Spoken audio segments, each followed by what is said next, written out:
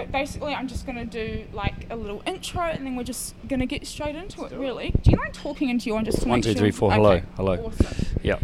Right. Ready to go? Ready. Awesome. Okay, hey team, and welcome back to another episode of Toe the Line. I have a very exciting guest here today. If you know me well and you've listened to my early podcast episodes, then you'll know that I don't shut up about motorsport. I'm a big motorsport nerd, so today's guest is very exciting to me. He doesn't need much of an intro, but for those of you who don't know, Greg Murphy is probably most well known for winning Bathurst not once, not twice, not 3 times, but 4 times. Not enough.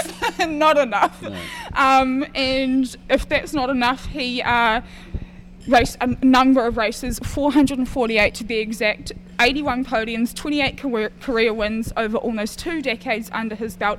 It's kind of hard to pinpoint just one thing that you're most well known for. So Greg, welcome to Toe the Line. Thank you, Taylor. I'm stoked to be here. Well done. Great location too. Oh, 100%. One of my favourite spots in Auckland. Cycle spot. I was Yeah. just saying to Melissa when I came in here that this is my first time being in here, and I reckon I could sleep in here every night. I'm with you on that. I mean, it's the colour and just the layout. I mean, it's motorbike, but anyone that's into bikes, cars, or motorsport of any description, I mean, this is a little bit of heaven. Oh, 100%. Like, I've never ridden a motorbike in my life, but I might just Yeah. take one of these for a spin after we're done here. Yeah. Good idea. But yeah, I'm so excited to have you here. We were talking just before, and I am just so grateful that you're here. I think my family and I hadn't grown up watching motorsport. I've kind of got myself into motorsport over the last 5 or 6 years, and I just think to have someone like yourself here chatting with me today, if you told me that I was going to be doing this at the start of the year, I never would have believed you. But I'm just so excited that you're here. Oh, you're very kind. I'll do anything these days for I know you're a very humble man as well, so you probably don't like hearing all that stuff. Not really. Understandable. My first but most probably important question is, how are you? I'm great, thank you. Come to the end of another pretty chaotic kind of year, but I'm pretty lucky. Really, I think I get to do a lot of different things. I don't sort of have a normal day as such. I'm always moving around New Zealand quite a lot, and get to do a whole lot of cool things that I really enjoy doing. I get to work with Steve McIver doing Sky Speed, which we do 40 weeks of the year, talking about motor racing and cars and bits and pieces. And we come into Cycle Spot and use this as one of our filming sort of places quite often as well. So I get to do that. I get to still have touch points with motorsport. I'm involved with a few trusts and foundations, and also got some great partners and companies that I do ambassador work for, and also fit in between that, sort of promoting or trying to campaign for better road safety in New Zealand and a bunch of other things. So so every week is a little bit different, but it's nice to be at the end of another year and have a bit of time to relax and recharge. Yeah, I bet. And you were just down in, was it Rotorua or Taupo for? Rotorua. It was Rotorua for it was like an invitational speedway event. Yeah, that was just on last weekend. So Steve Williams put together an event at Paradise Valley Rotorua Speedway, and we had there was me and 11 of me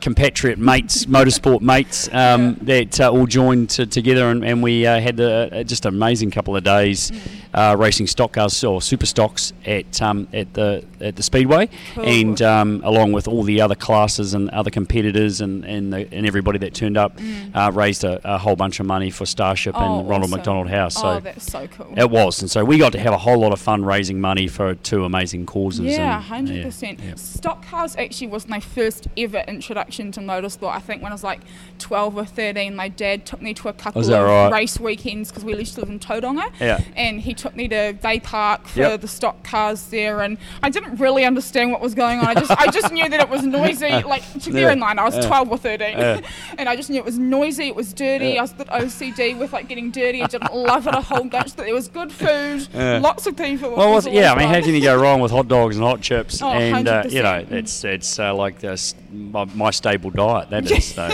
It's mega. People are fantastic. They're there to have a good time. But a lot of V8s screaming their heads off. Such a good community of people as well. Great community. I think out of all the sports that I'm across, I'd probably be confident in saying that motorsport's probably one of the best communities to be a part of. It's just so fun. People are so carefree. They're just there to see fast cars and guys flinging around corners and all that sort of good stuff. Yeah, and it seems it's across the board. There's so many different disciplines, obviously, of motorsport. You know, I mean, 2 wheels, 4 wheels. There's off-road, there's speedway, there's motocross, there's circuit racing. I mean, it just goes on and on and on and on.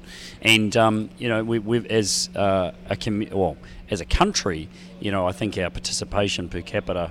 I just can't think that there'd be another country that has a bigger sort of per capita following or involvement from the competitor side and the fan side. I don't reckon there'd be anywhere in the world that's bigger than us. So we are a nation of petrol heads, which comes from decades and decades ago, and also our success in the sport across all disciplines is world renowned as well. Yeah, 100%. Now, before we get into your career, I want to know a little bit about Greg's early days before you got into motorsport. What were you like as a kid at school? Did you do well at school? All that sort of stuff before you got into racing. I wouldn't say I did well at school. Be honest. Oh yeah. Well, the report cards are still in existence somewhere for proof. I think I was. One of the comments that was pretty repetitive in all my report cards was I was easily distracted, or I was Classic. The one distracting. Okay. Yeah. I think that was pretty common. I wasn't exactly a great scholar. Yeah. To be honest, it wasn't my thing. I didn't really know what I was going to do. Neither was I, don't worry. All the way through my schooling. I mean, I did last all the way through, though. Yep. I managed to get through to 7th form or whatever it now, the year, what is it, year 13? Yeah. And got through all my high school and passed. Back then, I finished school in 1990, yep. So it was a bursary back then, so I got a bursary which is university entrance effectively. So I did that, but I still was a little bit lost on where I was going. My 7th form year, I ended up applying for the Air Force. I actually wanted to be a pilot. I loved flying and early years when I was quite young. I grew up around helicopters because my dad used to work for a helicopter company in Hawke's Bay, so I used to spend a lot of time. So I was fascinated with flying and fascinated with helicopters and flying machines. So I applied for the Air Force. At the same time, I also applied for a racing scholarship. Okay. So I'd been racing go-karts. My dad and I used to travel all around the countryside. An amazing karting community. We had an amazing Hawke's Bay Kart Club, which we were a big part of, and so about 10 years I spent racing karts. So I was doing that, loved aviation, loved flying, applied for the Air Force, didn't get accepted as a pilot, and that's all I wanted to do. I didn't want to be a pilot, so I didn't get accepted. And at the same time I won this racing scholarship, and that was a little bit out of left field, and basically my last year at school finished, and then for the summer I went off and went car racing. As part of the scholarship, so that was my first attachment to motorsport. All my schooling led to a point where I ended up finishing and going off and racing cars, which had nothing to do with anything I'd spent doing for the last however many years at school. And I don't think I've really applied anything that I did all that time. I think it all got filed very, very far back in my hard drive in my brain. Yeah. Don't worry, I don't even remember half the stuff I learned in school. I've been useless with my kids. They've had to, their mother, or they've had to get other people to help them with all their homework because I was useless. I just think that all those tears I cried over not being able to understand maths or do maths, probably on my dad yelling at me because I wasn't getting it, and I'm like, what does it even matter now? So I'm glad you're on the same page. I've got a laptop and an iPad, and it's all good. There's a calculator on the iPad. That's it. You kind of briefly touched on it, but what kind of were your first initial experiences with motorsport, and what made you want to get into racing? The initial touch point was when I was about 8 years old. My dad and I ended up going out to the local kart track. Saw an ad in the paper, as you did back then. Yeah. And it was like a Sunday, Hawke's Bay Kart Club club day. Yeah. And it was like, we should go and have a look at that. So we wandered out to the kart track, and and was just like, holy moly, how long's this been going on? And how do we get involved in that? Yeah. One thing very quickly led to another, and next minute we're club members and we're immersed in the local kart club, and my dad had a kart, and then it was not long after that I ended up with a kart, and that's where our world began, the motorsport world for us began. And as I said, it was just all fun. It was just a really social time, amazing group of people. So we loved it for that reason, and also just that the competition side of things, and we got a little bit more serious. And as I say, that was 10 years of that. Yeah. But really, no other sort of contact or touch point with motor racing. We didn't know. We knew a few other karters that ended up branching into the next phase and going track racing. Yeah. But we sort of didn't sort of see that was something we were ever going to be able to do. Yeah, for sure. With all the financial restraints and stuff. And then, as I say, sort of 1990, there was a scholarship, inaugural scholarship, which offered a prize of racing Formula Ford in New Zealand through the New Zealand Formula Ford Championship through the 1990-91 season. Yeah. And, it was a competition, and I entered that along with a lot of my mates that were racing go-karts at the time. Yeah. And I ended up being the fortunate winner of that. So it was a real, integral moment, because if I hadn't won it, I don't know what would have happened. If I hadn't won that scholarship, I really don't know what would have happened. Yeah. That's crazy when you think about that, like sitting here talking about it, it's a little bit crazy, isn't it? It is. Oh no, you're 100% right. That's the way I look at it. When I've thought back on it over the years and just gone, what if? And it was just one of those things that did have a huge determination with my pathway. Yeah, and then you look at the career you've had, which we're going to get into, and it's just like, if you hadn't have won that, then there's probably a very high likelihood that you probably wouldn't have ever driven. I think so. Supercars. Yeah, I think having that taste of it, of driving racing cars on a racetrack, if I hadn't won it, I sort of feel that when I say we, was my dad and I would have tried to find some other way potentially, but there's a good chance that that it wouldn't have happened. Yeah. So it's one of those sliding door moments, right? Or what is it? Is that what they? I think so. Is Yeah. that what it is? Can't remember. There's a movie about it, right? You walk out the door, turn left or turn right. Yeah, something like that. Very true. Speaking of what if moments and kind of talking about your sort of pathway into, it was called Australian Touring Championship back then, or was it called Supercars? No, it was called the Australian Touring Car Championship. Yeah. Yeah. So back in the 90s, through that period, it was the ATCC. Yeah. So kind of thinking back to then, can you talk us through a little bit of your pathway? Because your first ever race, and this still blows my mind, but your first ever race was at Bathurst and on the ATCC Championship. Can you talk us through your pathway to that just a little bit in depth and kind of give people an idea of what kind of led you to that moment? Yeah, sure. So it was pretty interesting. I mean, once I got into racing in New Zealand, I did the first year as under the scholarship, and then the second year my dad and I found a way to put together some money to race in another New Zealand championship throughout the summer, and this sort of went on for a few years, and I was obviously going reasonably well and getting some recognition, and so therefore doing the whole sponsorship thing and bits and pieces, and then so in 1994. The 94 season was a bit of an interesting one, because there were some Aussies came over and brought some cars over to race in our premier sort of single-seater championship, which was also what the New Zealand Grand Prix was run under. And so 1994, we put together a deal with our sponsors at the time, and leased a car from Australia. They were called Formula Holdens or Formula Brabhams, they were sort of known as. And we leased a car, and that came over from Australia, and we competed in that car and won the Gold Star Championship and won the New Zealand Grand Prix. And so things were going really well in New Zealand, but again, it was just New Zealand. There was sort of much more after that. And we were talking to the Aussie guys, and they had their championship kicking off in April in Australia, and Dad and I discussed it, and we had a little bit of money left over from our season, and we basically, took the punt and did a bit of a deal with some of the Aussie guys, and went over to Australia and started the Australian Drivers' Championship at Sydney Motorsport Park in '94, and had success straight away. And that got me a little bit of recognition, and a guy by the name of Peter Addison, who is the Boost Mobile founder, was at that meeting, and he was part of the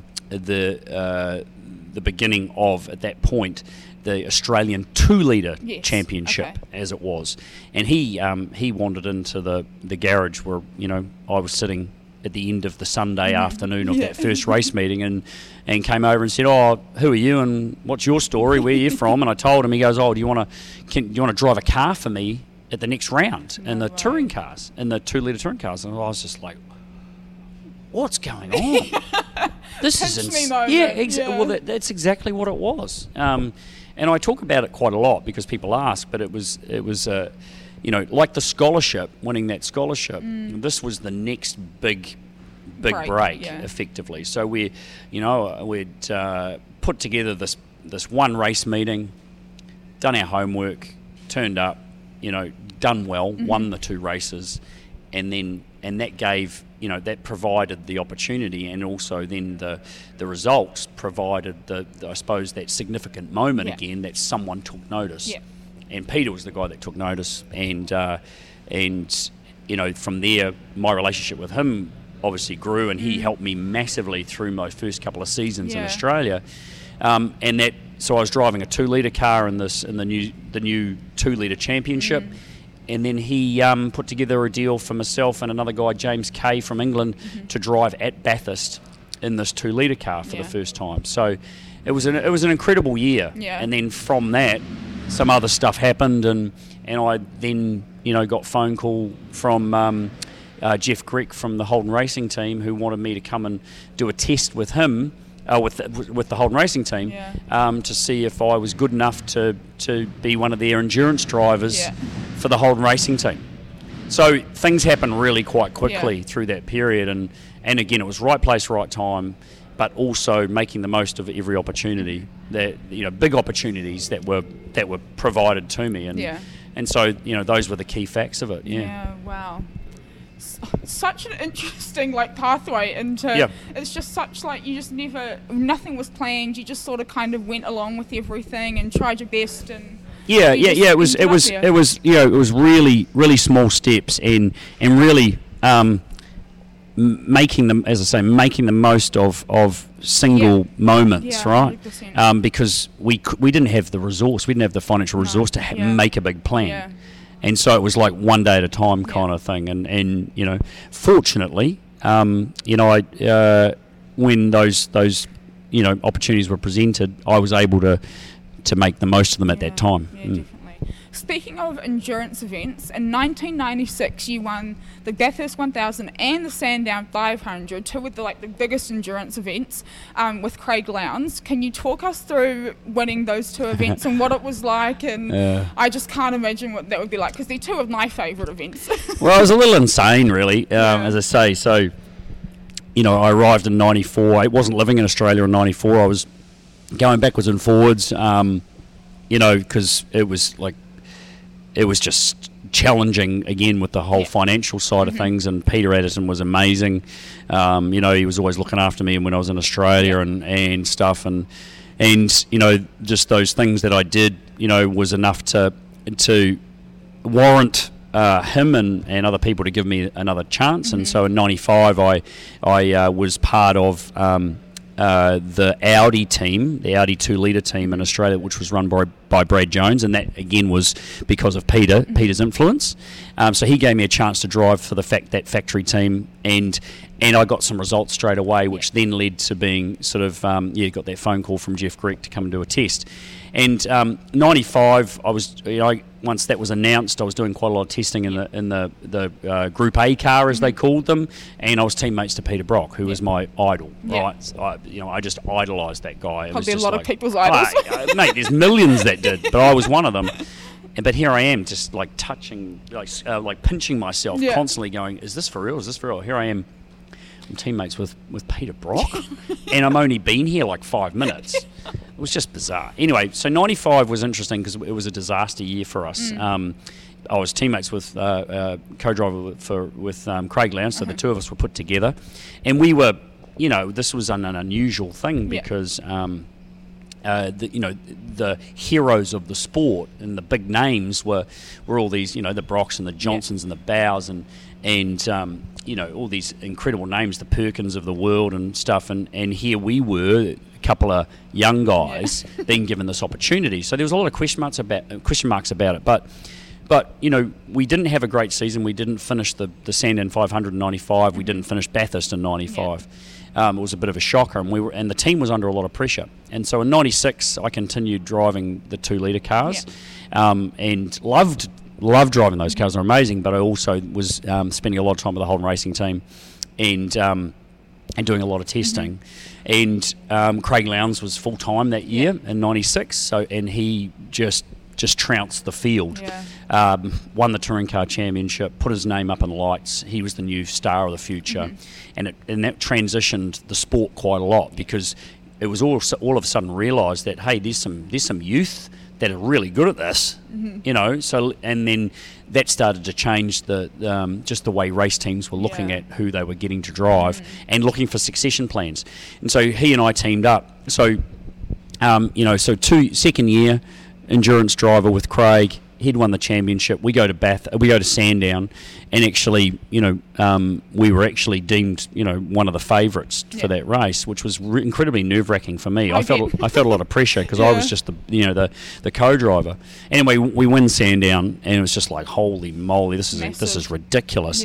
And then there's the whole, we're going to Bathurst next, and then there's the whole, you guys, favourites. I'm like, oh my God, I do not want to be deemed a favourite. I was nervous, anxious. It was just a freak out.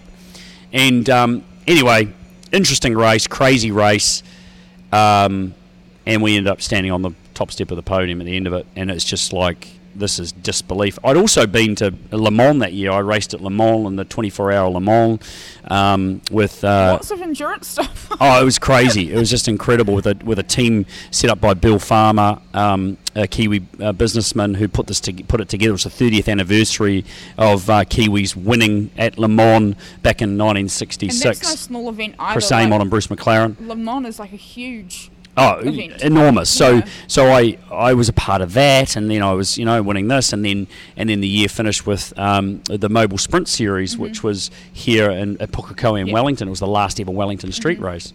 So I had this amazing year, won the Bathurst, and I come back to New Zealand to do this Mobile Sprint Series in November of 96, and there's just tens of thousands of people on the stands at Pukekohe, tens of thousands of people at Wellington, and I'm winning, and it just it completely and utterly just changed my life. And this is basically 2 years in, to it, and it was just an amazing part of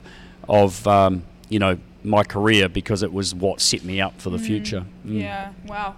That's amazing. Like, when you think back, like when you're talking, it's a long time ago. When you're like talking about, like sitting here and talking about it, do you realise that that's what you did, or is it just like words coming out of your mouth? Because I know when I've talked about like my own experiences, sometimes I talk about them and it just doesn't really sink in that that's what I did or like what I achieved. Well, it was a whirlwind, It was all still happening, and the thing is now you sort of.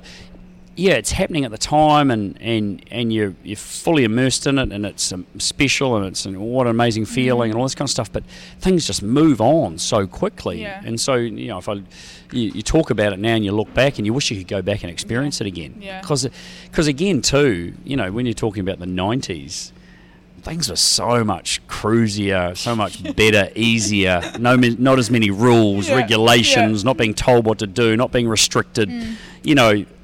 It was fun. It was a lot of fun. We had a lot of fun. It was just amazing. And now the expectation on people and sports people is just massive. So much harder. And you've got to toe the line with this, and you can't speak your mind, and you can't do all this other crap because it's unacceptable. Now, and which is just rubbish.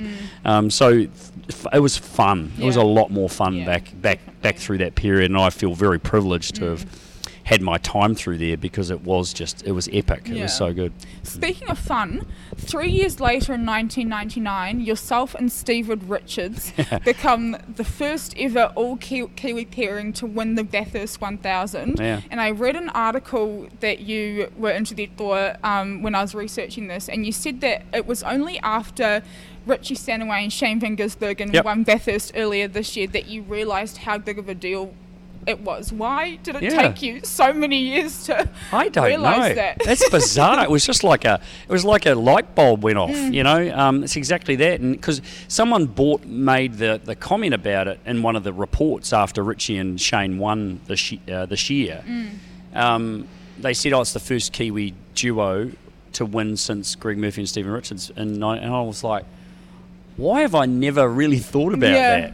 It was, and because at the time you win in '99, and it's not like Kiwis hadn't won it. You know, Jim Richards obviously was just huge. You know, all the way through, and you know, I was looking at it through very different eyes, I suppose, and seeing it for very different reasons than when we won it. There was so many other things going on that the whole Kiwi thing just didn't resonate so much.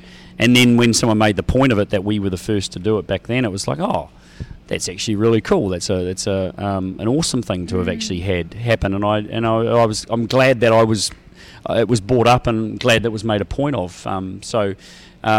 You know, because we're proud to have the Kiwi flag on our cars, of course, and it's always great to be able to steal one away from the Aussies as well. That's always good fun. So true. Yeah. So that was a cool thing. It was great to have those two guys do that this year, and they're just such awesome stories for both of them, and but particularly the time that I spent with Richie Stanaway and doing Bathurst last year. You know, it was mega to see him have his success. I also, speaking of Richie, I saw in another article that I feel like with Richie, he's had such a hard go at motorsport, and I'm really excited to see him back actually next year in Supercars. I think he'll be amazing. But he said that you were kind of the drive to get back into motorsport for him. What was that like pairing with Richie at Bathurst, and what was it like, you know, being a co-driver with him? Yeah, and I was very much the co-driver, trust me. It was just a really important story. It was an important project. Yeah. For a lot of reasons, just the mental health thing. Yeah. In many respects, you know, he's such a brilliant race car driver. Yeah. I mean, he's just so talented, and his pre-story is a really interesting one, and you know, and we've tried to tell it. Someone just walked straight through.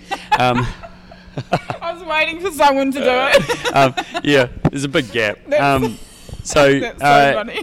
You know, we've tried to tell it, and he's been really open about it when he has talked about it, and just the journey that he was on when he left here, and he was thrust into the international world and the European side of things very early and quickly because of his skill. Yeah. And then it started to crumble and started to fall apart, and we could talk about that for a long time. And then he ended up in Australia, and he wasn't given the support that he deserved and that he warranted as a professional race car driver. And you know, as it's turned out, he's had the last laugh on that.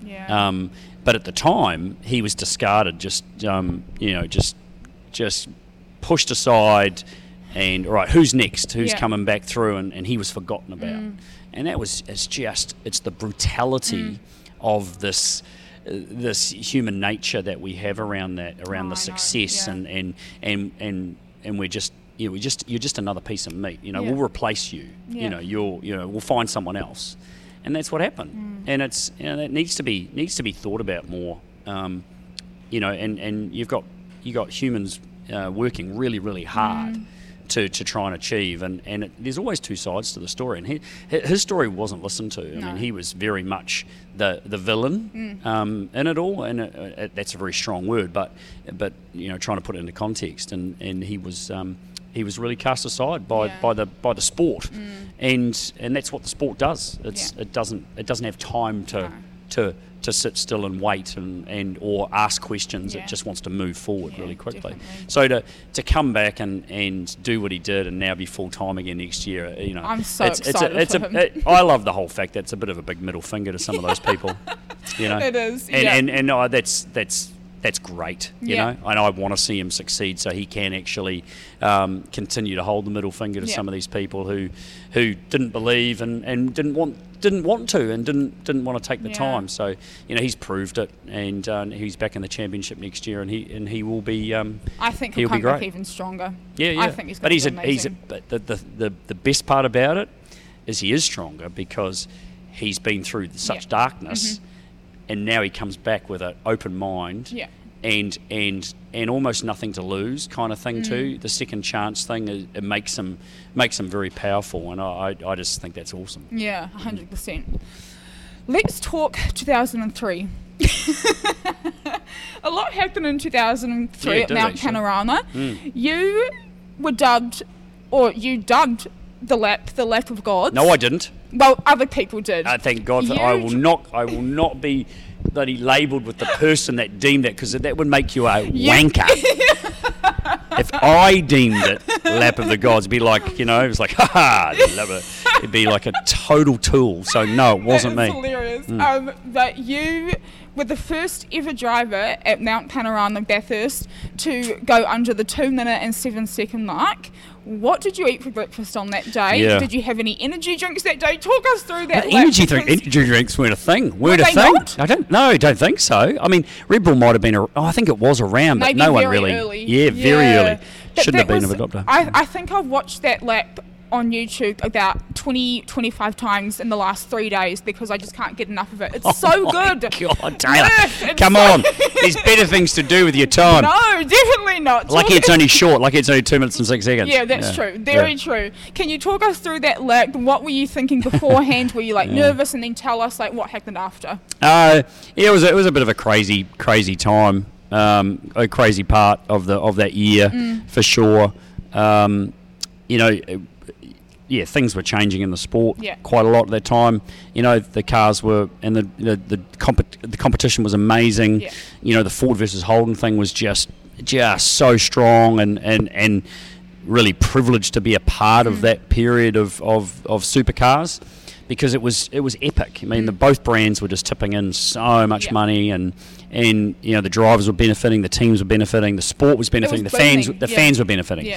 Commodore and Falcon were big selling cars in Australia and New Zealand, and the popularity was huge, and so I was very lucky to be a part of that. And at the time, it sort of, the story probably starts 12 months earlier, really, because 2002 was a disaster.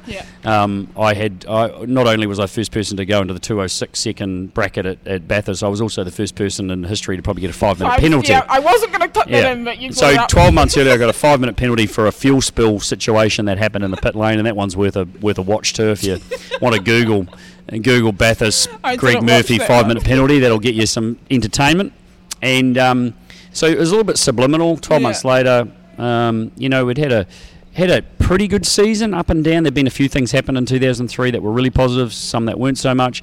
And we arrived at Bathurst very confident. The Kmart car was always fast there, always. The first 2 years that I'd been there, finished on the podium in 2001 with Todd Kelly. And again, the car was good enough to probably win that race that day. Just circumstance happens. It's just the way it is. 2002, same. Todd and I were very fast, and car was good enough, team was good enough to win that race, and we got a penalty for just a situation that happened in the pit lane. So 2003 turns up, and we go back there and roll the car out, and it's just a jet, an absolute dead set jet of a thing.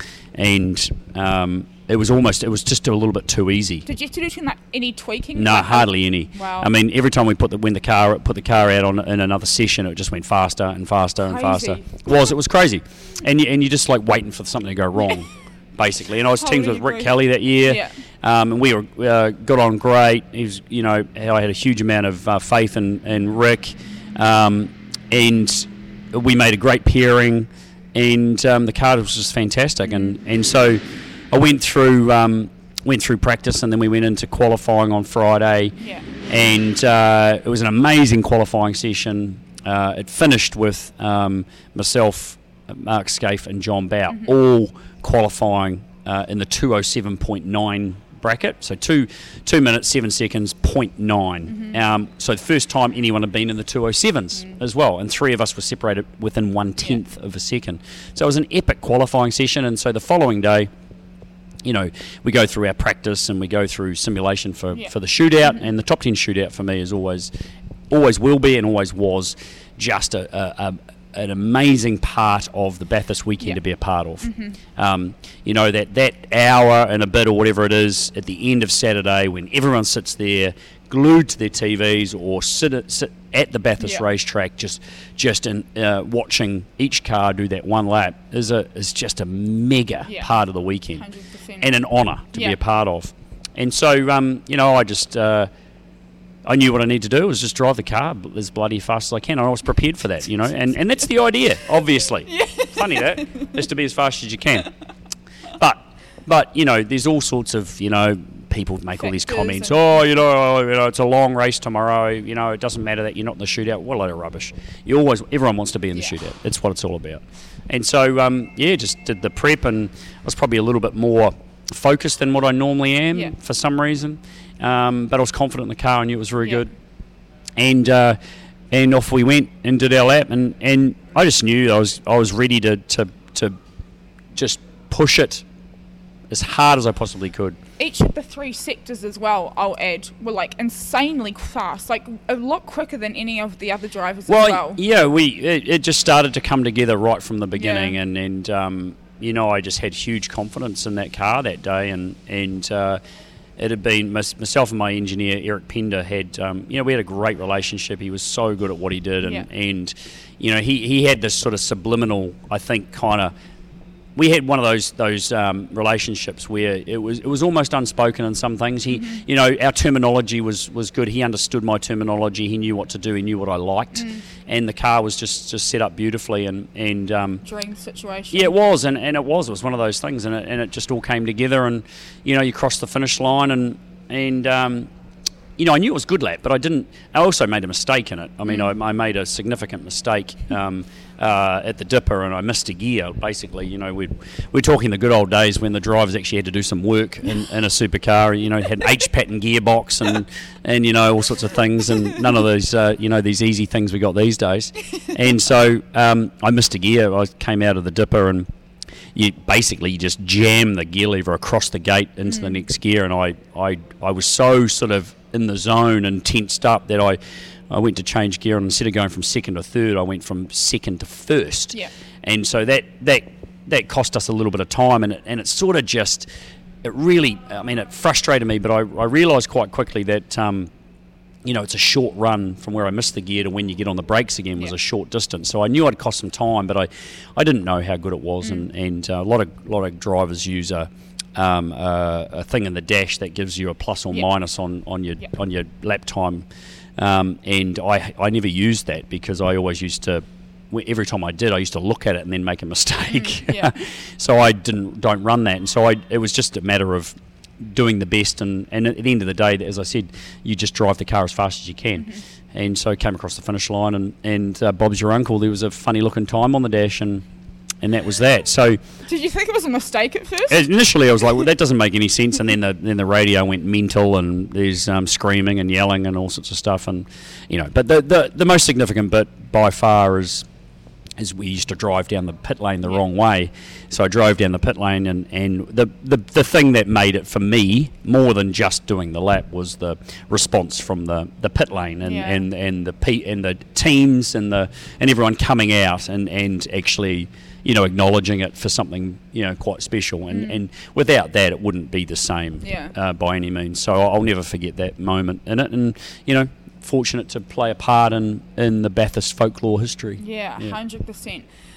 That you must have had some very good omens at Bathurst, because that same year not only did you win the Bathurst 1000 that year, but you also won the Bathurst 24 hour.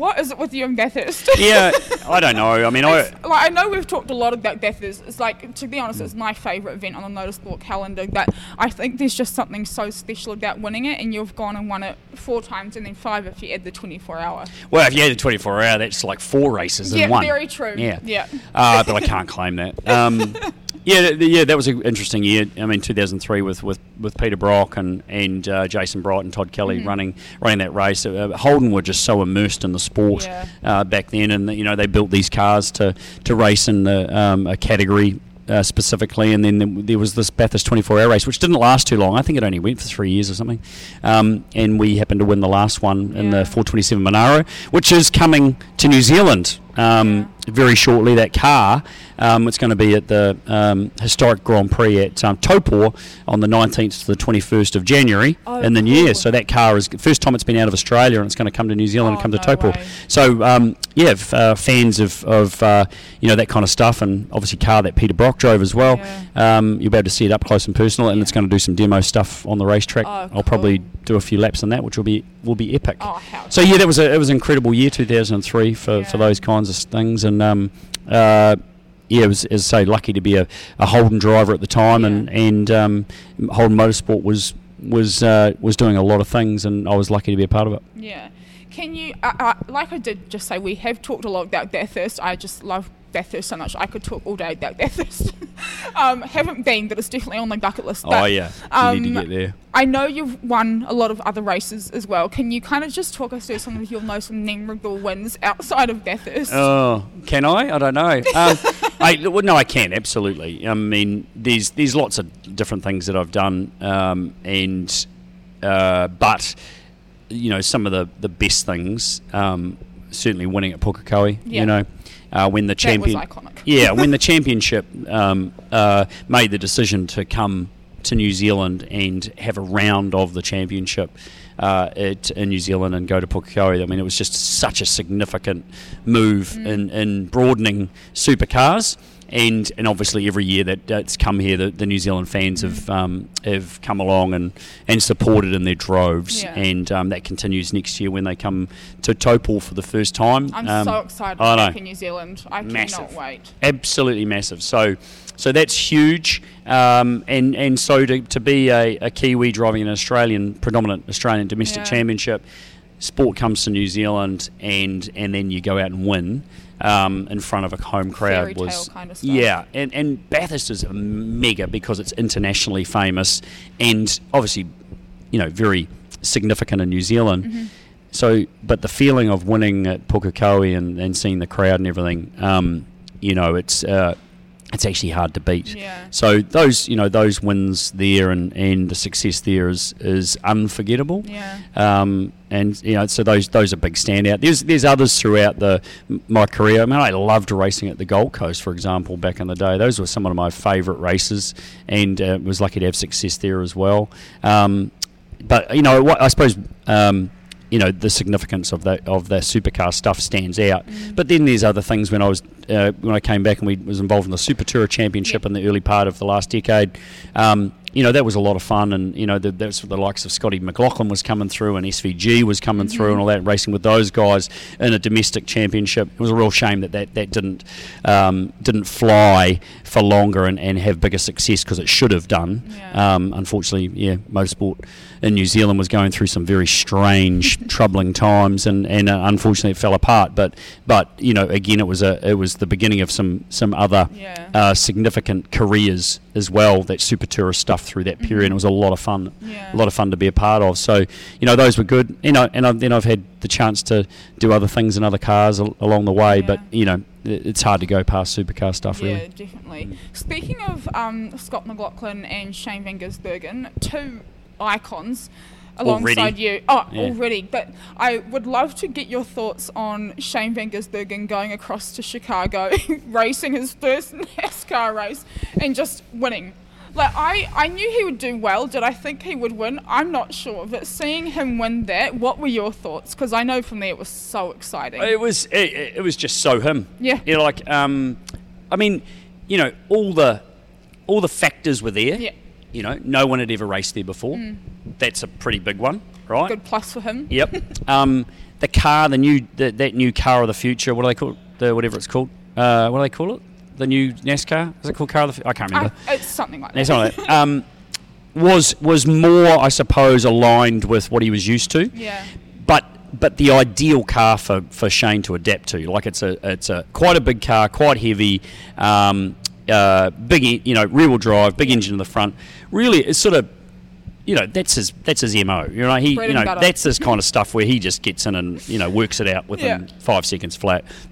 And I said to someone, a few people in the lead up, actually, I was there in Chicago a couple of weeks before the race because was on a trip over there, and the guys that I was with, we all walked around where the track was being laid out at the time, and we were sort of looking at it and we're just going, man, you know what? I would not be surprised. It would not actually surprise me. I'd probably be shocked, but I wouldn't be surprised if he wins this.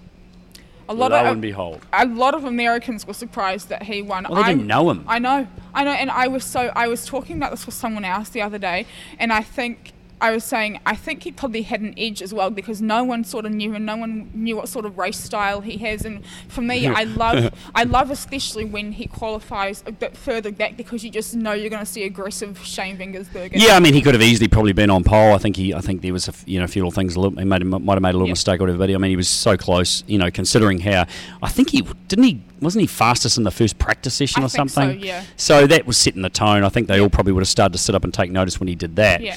But as I say, his ability to adapt and learn and a new racetrack to find the, push the envelope so quickly and very challenging conditions, obviously the rain delays and the issues with all that too, may have probably helped him more than them, but, still to get the job done is just fairy tale stuff. Yeah. So, it's going to be exciting 2024 now having more interest in NASCAR than probably what we've ever had before. Yeah. Since Marcus Ambrose went over there and did NASCAR, there'll probably, there was more interest in it having, someone like that who'd been such a big name in Australasia going over, so we paid attention to it. But with Shane going over there, I think there'll be more interest in NASCAR than there's been from this part of the world for a very long time. Yeah, I've already ordered some NASCAR T-shirts to wear when I watch, and I'm embarrassed a little bit. Maybe you should be the importer of all the merchandise. Maybe I should. Actually, that's not a bad idea. I shouldn't have said that out loud. These next two questions always tend to put people on the spot, so sorry in advance. Oh, God. But looking back on your career, what is kind of one thing or two, if you can't decide, two things that you're most proud of out of your career? Jeez. that is put on the spot. I did warn you. Oh, man. That's really hard. I think that I probably could have focused a little bit more sometimes on actually just more the racing side of stuff. But I spent a lot of time, getting attached to seeing what the other opportunities were from being involved in the sport, more so here in New Zealand. And I put a lot of effort into it, which was also a catch because I was spending so much time making the most of the opportunities that were presented.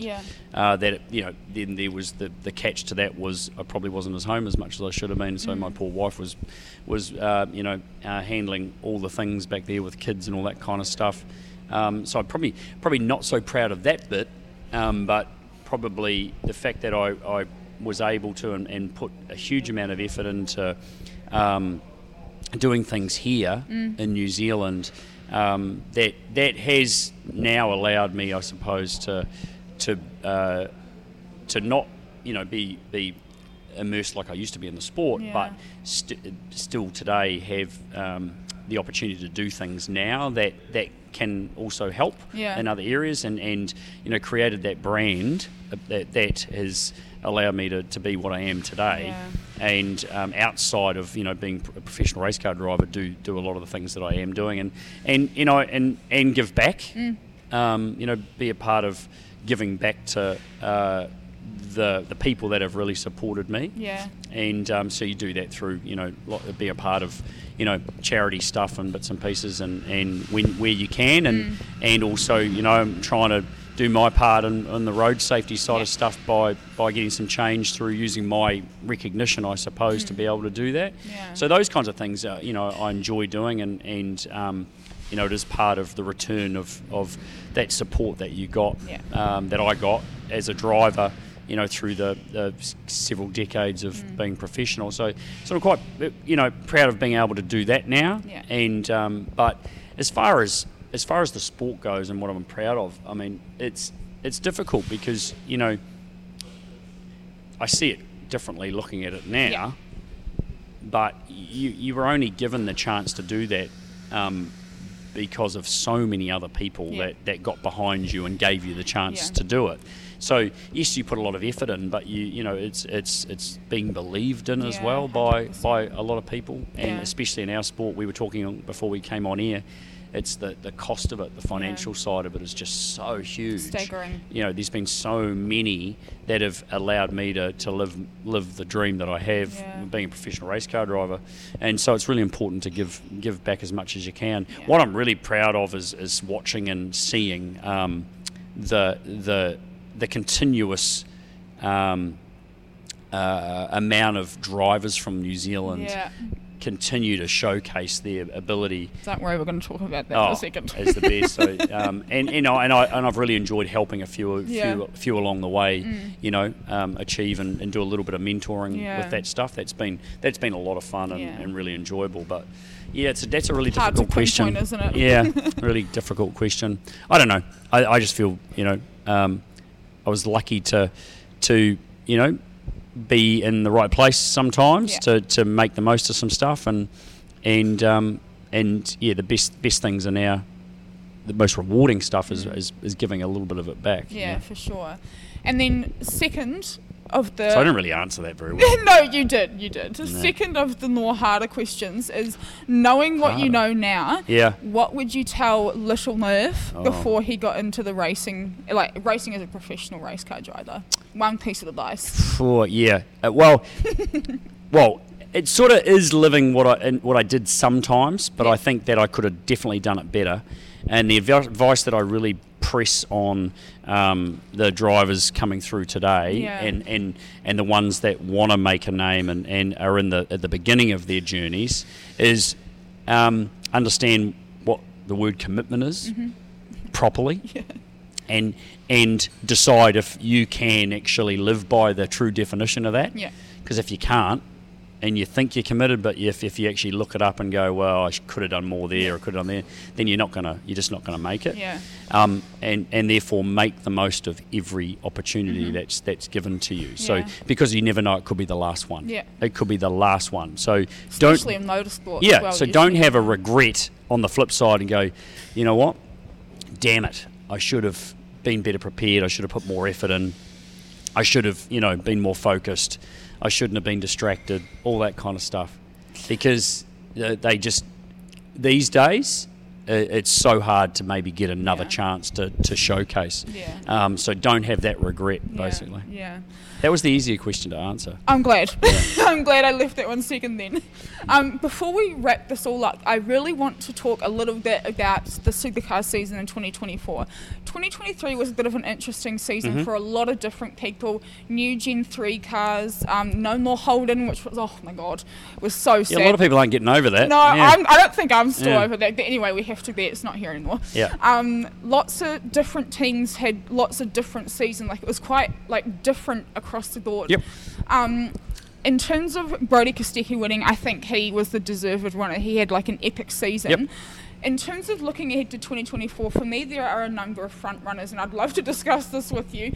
For me, obviously, Brodie Kostecki. I think Will Brown and Brock Feeney, who are both going to be at Red Bull, can never really count out the Shelby guys, Will and Anton. Then you've got people like Cam Waters, Chaz Noss. There's a number of guys up there that could really take out the 2024 championship. What are your kind of thoughts on 2024, knowing what you know now from the 23 season? Well, you have done your homework. There's no doubt about that. I mean, I've watched every race. There you go. So Erebus are going to be really strong again with Brodie. I'm not so sure about LeBrock. He's got to find some consistency, but maybe the team will provide him with that. I agree. So it's a huge opportunity for him. So that's an example of make the most of it, right? 100%. Because if he doesn't make the most of it, that could be the last shot that he gets, right? Will Brown's going to have to step up. Big shoes to fill. Yeah, he just didn't find that consistency that Brodie did. I mean, he looked so good at the start, and he was very good, and there was moments all the way through. We won't dissect it fully, but he sort of towards the back end of it just wasn't quite as good as he needed to be. So not sure about that. So he's got big shoes to fill. He's going to have to work really hard up against Brock Feeney. Brock Feeney's really coming on. He's superb, and his dedication to commitment is definitely probably one of the best that there is. So Will Brown's going to have to find another gear to keep up with him. But the Gen 3 thing worked mostly well. Yes, there was comments and there was some issues and there was failings. That's a new car thing. There's some that shouldn't have happened. It should have been better. Obviously, Shane had some real issues with a few significant bits of the whole process, which was fair. But he let it get to him a little bit too much, so that affected some of his outright performance. It was a shame he didn't get to take it right down to the wire with that crash with Will Brown, which was completely it was unavoidable because he was blindsided completely. It was a shocker. It was a real shame for that. So we didn't get to have that fight that we were hoping for. But the Gen 3 thing. A lot of it worked well. Obviously, there's parity issues. Hopefully, with all their wind tunnel testing that they've done over the last few weeks, we come back to 24 and we've got that sorted. They have to have it sorted. If they don't have it sorted, it's going to be a bit of egg on the face for supercars. So there's work to be done there. It's not far away. When you've got a car like the Gen 3 car, tiny differences do stand out more so, and there's nothing to hide behind because the cars are so designed to be so much more similar. So if they get that right, then we're in for a hell of a season. We really are. And you didn't mention Matt Payne and Richie. I've got him. Don't worry. They're coming up. So they're going to be a bit of a powerhouse, I reckon. And so we've got a big list of drivers and cars and teams that are actually have thrived around Gen 3. And that's the design of it, to give more people a chance to be competitive. And so that's what I'm looking forward to for next year. Young Ryan Wood, who's also debuting with Walkinshaw Andretti United, very much a rookie. He's exciting, going to be great to watch. And then I only heard yesterday someone brought up that Jackson Evans is actually now going to be driving. I just saw that. Yeah, which is... out of left field and brilliant. So Jackson is an absolute superstar driver as well, and so him to be committed with Brad Jones Racing next year alongside Andre Heimgartner is going to be mega for that team, and great for Andre as well to have someone else in that organisation that's going to be pushing him. So lots to look forward to, and it ain't no walk in the park for Brodie next year. It ain't no walk in the park. He's got a lot of good drivers breathing down his neck. Yep, and they got a jump. Did Erebus? They did a brilliant off season to be prepared as what they were to get a jump like they did, but they were consistent too. Brodie, don't let and me. His engineer George. I think they just work so well together. Yeah, so it's not like it was a fluke or anything like that. No. They will come out next year fighting hard and definitely, obviously, obvious contender. Yeah. So there's a lot to play out. Topol will be amazing. What's that? 5 Kiwis in good cars turning up here. That's just going to be a hell of a show. Yeah, 100%. Speaking of Kiwi drivers, Matt Payne, I want to talk about him for a second. Now, I just want to boast a little bit. I called it before the Adelaide 500, and I've got a video that I can show you for proof. To prove it, right. I called it that he was going to get on the podium at Adelaide 500. I think he had a shaky start. You didn't back him to win, though. You said podium. I did say podium. I wasn't going to put that out there because I didn't want people to come for me in the comments. Yeah. But I think his start to the 23 season was an interesting one. He wasn't qualifying too well, qualifying Yep. like in the 20s and everything. And then sort of midway through the season, out of nowhere, he started getting into top 10 shootouts, qualifying in the top 10, all that sort of stuff. And I just saw the momentum that he had going into the Adelaide 500, and it reminded me a little bit of Brock Feeney's Yep. 2022 because he won the last round, race exactly. at Adelaide 500. And I just had this feeling that Nat Payne was going to do the same thing. Well, How excited are you about Nat Payne? Because for me, I am. I think it's so bloody exciting. Yeah, he's awesome. Another great young talent, great personality. He's young as well. Yeah, very young, and he's clearly been given the opportunity because he was believed in, and it's been justified. He bookended the year. So he started in 2023 at Newcastle by spewing in his helmet.